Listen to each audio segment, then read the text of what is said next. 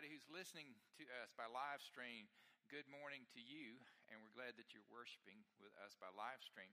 If you are one who likes to fill in outlines, you'll find one in the newsletter inside your bulletin. And there are some blanks. If you happen to miss one inside the newsletter, there's a little box that gives you the answers to those. And if you don't like doing any of that, just ignore everything I just said. Have to pay attention from here on out, but the previous ones you said.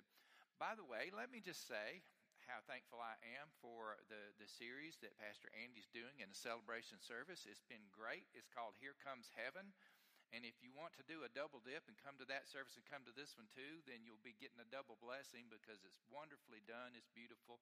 The decorations are great as they are in here. How about these poinsettias, or is it poinsettias or poinsettias? These red flowers up here are wonderful, and I appreciate so much the Carrying Angels who do a great job. They're so faithful to visit those who are on our Carrying Angels list, and that's where these things are going to end up eventually and be a blessing to those folks too. So my heart is full.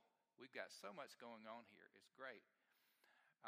Luke chapter 3, verses 1 through 6 is our scripture today. I invite you to join with me and follow along as we read these words. In the 15th year of the reign of the Emperor Tiberius, when Pontius Pilate was governor of Judea, and Herod was ruler of Galilee, and his brother Philip, ruler of the region of Iturea and Trachonitis, and Lysanias of Abilene, during the high priesthood of Annas and Caiaphas, the word of God came to John, the son of Zechariah, in the wilderness. He went into all the region around the Jordan, proclaiming a baptism of repentance for the forgiveness of sin, as it is written in the book of the words of the prophet Isaiah, the voice of one crying in the wilderness, prepare the way of the Lord, make his paths straight. Every valley shall be filled, every mountain and hill shall be made low, and the crooked shall be made straight, and the rough ways made smooth, and all flesh shall see the salvation of God, the word of God for the people of God. Thanks be to God. You may or may not know that I really, really like the Peanuts comic strips and characters. If you could see my tie, I'll show it to you. I have my Peanuts Christmas tie on today. I love the movies. It's a family tradition for us to watch the Charlie Brown Christmas special while we're putting up our Christmas tree every year.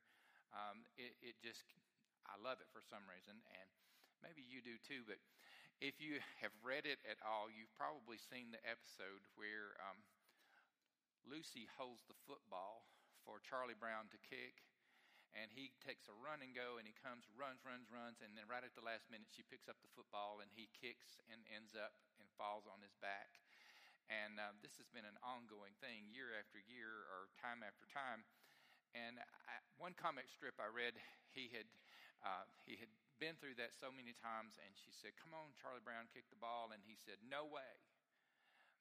Every time you do that, every time I do that, I fall for it. You always pick the ball up, and I always end up on my back. And she can't get him to do it, and then she just burst out into tears.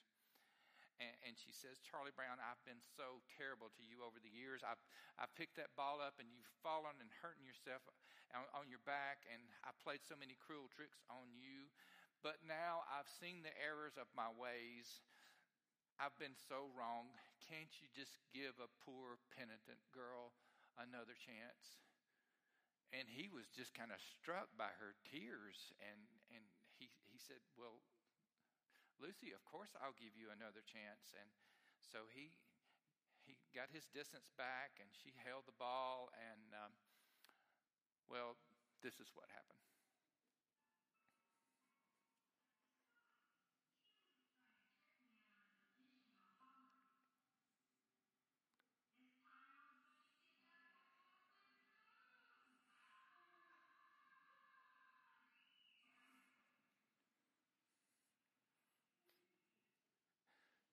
Okay, you could have predicted that, right? And then as Charlie Brown is lying on his back, Lucy looks down at him and she says these words, recognizing your faults and actually changing your ways are two different things, Charlie Brown. Recognizing your faults and changing your ways are two different things. And the voice crying in the wilderness says, "Amen, Lucy," because that's exactly what John the Baptist was proclaiming. He was giving a message of repentance. He said, "The king is coming in. I've been sent to prepare you." And to prepare you is to tell you to repent. Recognizing your faults and changing your ways are two different things, though. You see, the classical definition of repentance goes something like this. It's the activity of reviewing one's actions and feeling contrition or regret for what's wrong. Let's think about the two parts of that classic definition. Reviewing one's actions, okay, I see what I've done, and then feeling bad about it. And you know, that's about as far as most of us want to go when it comes to repentance. It's like, oh yeah, I see what I did, and I sure do feel bad about it. But you see, that's not the biblical definition of repentance at all. The biblical definition of repentance means this. It means to actually change our minds, to actually change our way of thinking, and then to change our direction. In other words, I'm going this way, and this way that I'm going, this way that I'm thinking, this way that I'm behaving is away from God's will for me. I see that, and I make a change of mind, and I make a change of direction. I was going my way, and then now I'm going God's way. And that's what John was preaching. That's what Jesus preaches. That's what God wants for us. As a matter of fact, it may be the foremost characteristic of a Christian to be one who knows how to repent. That's the only way to follow Christ. Now, why do we need to emphasize this so much? Why is repentance so important? Well, you see, we all have this problem. You have it, I have it, we all have it. We like to go our own way. It's the classic thing that I've been saying since I was 2 years old. And if you don't believe me, you can just ask my mom. I want to do it my way. I want to do it myself. Isaiah 53:6 says, "All we like sheep have gone astray. We've all turned to our own way." And the way that we turn, our way of doing things, sometimes leads us down the road to ruin. Proverbs 14:12 says, "There's a way that seems right to a person, but its end is the way of death." One of the best stories I can think of in the Old Testament that illustrates this is from Numbers 21. God is trying to lead the children of Israel to the promised land. They've come out of Egypt, and Moses is trying to lead them through the wilderness, and things are not going well. There's a lot of grumbling. There's a lot of complaining. There's a lot of whining. They speak out against God. They grumble against God. They grumble against Moses. They whine about the desert. They whine about the water. They whine about the manna. They just whine about everything. And because of their attitude, God sends to them an attitude adjustment in the form of poisonous snakes. Can you even imagine? All these poisonous snakes coming into the camp, and they start biting the people. At that point, the people become extremely focused on the situation at hand. There's nothing to give you clarity like being bitten by a poisonous snake, I would imagine. And they not only have an awareness of their situation and their actions, but they also feel regret.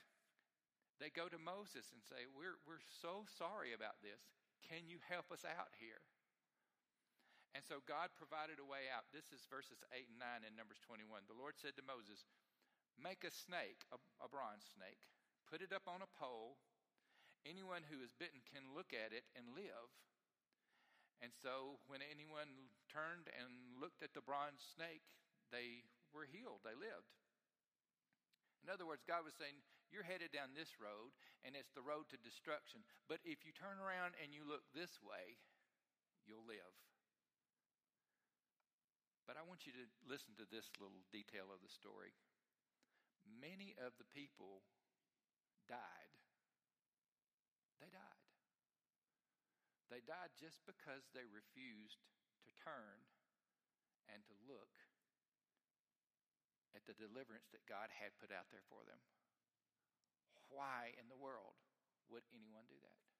Why would they do that? Well, I don't really really know for sure. I have a great imagination, though, and so I'm imagining all of these things. I'm imagining there's a group of people that they're the rules committee, okay? And they get together and they say, well, we're not really supposed to do any graven images. That's one of those 10 commandments. And so that bronze snake was almost like a graven image. So I don't think we're going to do that because that's going to break one of the rules. And we're the rules committee, and so we don't break rules. We're going to do things our way. And so they made it to the tabernacle just in time for their own funerals. And then there's another group of people. We'll call this the activity committee. The activity committee said, you know what? I think if we ran around and we did a bunch of good deeds, if we helped a lot and we were active a lot, we could probably work all of this poison out of our system and be okay. And so they worked themselves to death, literally. And then I imagine another committee. This is the denial committee. This is the committee that says, I think this is just a scratch. I don't even really think we've been bitten at all. So I think if we just get together and we think good thoughts, and maybe we sing some happy songs, then everything will be all right. And they all got together and they died with a smile on their face. And then there's another group of people. They decided, hey, we need to cash in on this. This is probably the finance committee. Just joking, y'all. Just joking. So the finance committee got together and they said, we need to cash in on this. And so they started selling snake oil. And they said, we think this snake oil is really going to take care of it. And man, people were just dying to get their hands on that snake oil. And then they were just dying. So biblical repentance is to change the hardest thing in the world to change, and that's our way of thinking. To change our thinking, and then to change our direction. Because you see, sometimes we're driving down the road to ruin, and we need a U-turn. So, if this is so necessary, and if we are not very good at it, what is it that keeps us from changing our thinking? What is it that keeps us from changing our direction? What stands in our way? I call these the 3 SIs. The 3 SIs that keep us from turning God's way. The first one is our stubborn independence. Our stubborn independence. Something about our thinking that needs to change is the idea that we can do it all ourselves. We can do it ourselves. From the time we were 2 years old, I do it myself, Mommy. You know what I mean? If you have kids, here, let me help you. Daddy, I do it. Okay? That little 2-year-old grows up to be a grown-up, and we still say, I'm doing it myself. I got this handled. And then, I'm speaking from experience, I have to get to the point to where I say the most uncool, unmacho thing in the world you can say, which is, I can't. I can't. I can't do it. Many of you have heard of the AA's 12-step program, and the first step is, the most important one is that we admit that we're powerless over fill in the blank, and that our lives have become unmanageable. In other words, I've changed my thinking to the point that I no longer think that I can do it, and I say, I can't. I can't do it. And then the other side of that is to say, but God can. I can't, but God can. And I pray that it doesn't take poisonous snakes biting us to teach us that we can't do it all on our own. I'm telling you this from experience because I have stubbornness on both sides of my family, and I married someone who has stubbornness on both sides of their family, so our children don't stand a chance. So in the stubbornness field, stubborn independence can be great sometimes not so much. Another thing that keeps us from turning around is satisfied inertia. I know you remember from your science class that inertia is the resistance of any object to change, that an object in motion will remain in motion and an object at rest will remain at rest unless it's acted upon by an outside force. See, we're going the way we're going, and sometimes it's the wrong way, and we're just going to keep on going that way because it's easier to just keep doing what you're doing. Or we're not doing something, we're at rest, okay? And we're just going to stay at rest. We're not going to do anything. We're not going to change just because we get used to it. You know, you can get used to something even if it's bad. It's just, well, I know it's bad, but it's what I'm used to. When I was a kid growing up, we used to go see my great aunt, my grandmother's sister, my great Aunt Pearl. I loved to go to Aunt Pearl's house because she lived in a big old antebellum-looking home with big old oak trees all around and places that little boys love to run around and see. The house looked like it was haunted to me. I was both scared of it and excited to run around and look at it at the same time. And Aunt Pearl she just like let me go, and I'd sneak around and look around that big old house.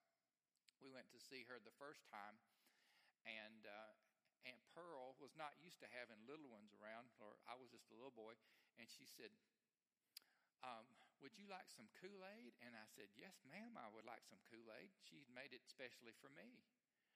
And I sat down at her kitchen table, and she gave me that Kool-Aid, and I brought it up to my face, and I literally almost threw up on the table.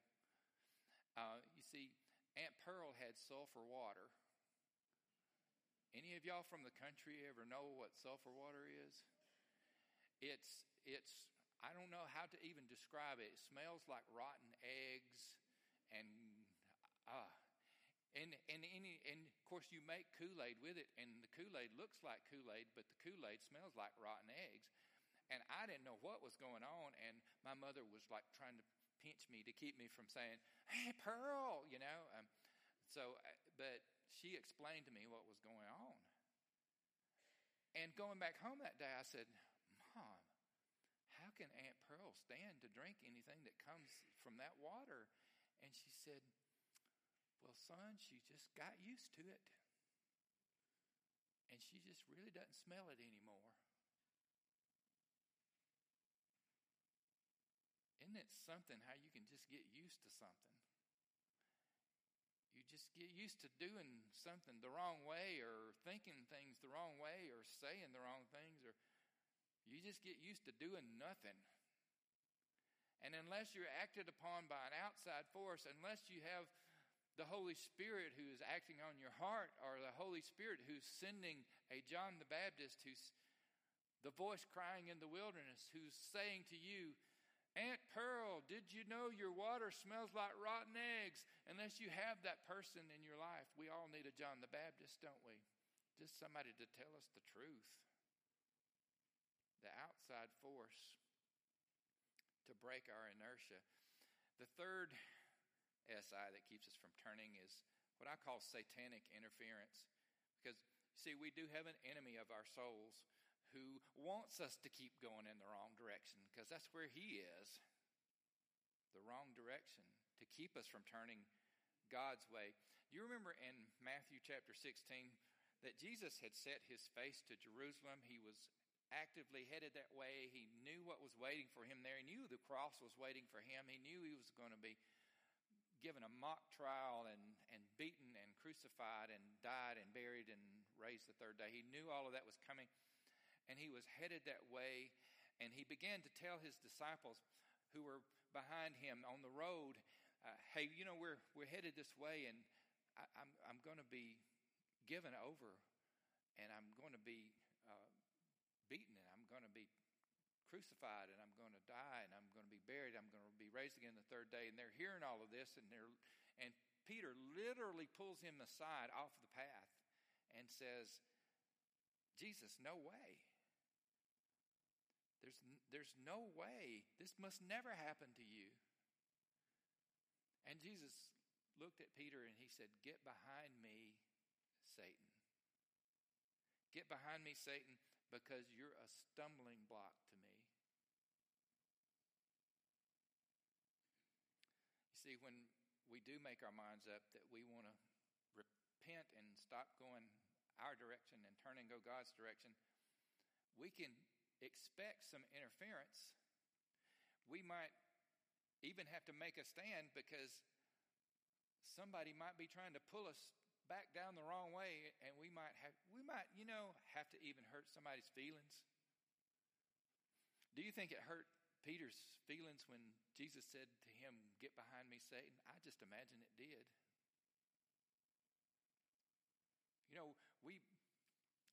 We might have to separate from some friends that are going the wrong way, that want us to go that way with them. But repenting really is the only way to live. It's the only way to prepare for the coming of the King. We all know that repentance, we're used to hearing that repentance is a part of our salvation, a part of our profession of our faith. And when we are baptized, we say those words. But when we come out of that water, we still need to repent. We don't ever stop repenting. It's an ongoing process of life. It's kind of like, have you ever driven a car that had an alignment problem? And it pulled one way or the other? Some of you are looking at me like, what are you talking about? Well, if your car's not like that, then that means you've had somebody that's taking care of that for you. Because if you don't take care of, because I've driven cars before that pull, and if you were to let go of the wheel, you'd be pulled. You'd end up in the ditch is where you'd end up if you didn't actively pull against the pull in the wrong direction. That's what our lives are like. We are human, we're fallen human beings, and we're prone to pull our own direction. Pull our own direction. If we let go, if we don't actively continue the process of changing our mind and changing our direction, then we will end up in the ditch. That's why the foremost characteristic of a Christian is somebody who knows how to repent. How to repent. Thank God. Thank God for the final SI, and that's the Spirit's intervention. The Holy Spirit is the one who works in us, who shows us that we're going the wrong way. In the presence of the Holy Spirit, our excuses start to melt away. So what is it in your life that you need to have a change of mind over? That you need to have a change of heart over? What way are you pulling down that you need to pull the other way over? That's what the preparation stage is all about. That's what the call of John the Baptist and the call of Jesus in our lives is all about. Let's pray. Lord, help us to begin by just being reminded that we can't do it on our own. We're not smart enough. We're not strong enough.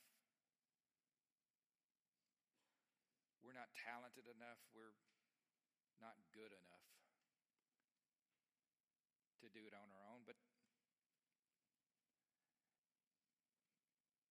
with you, all things are possible. So on one side we say, I can't, but on the other side we say, but you can. So we change our minds today, Lord. We change our minds. We change our hearts. We change our directions today. We want to head your way. We want to head your way. We want to do your will. In Jesus' name we pray. Amen. Our closing hymn this morning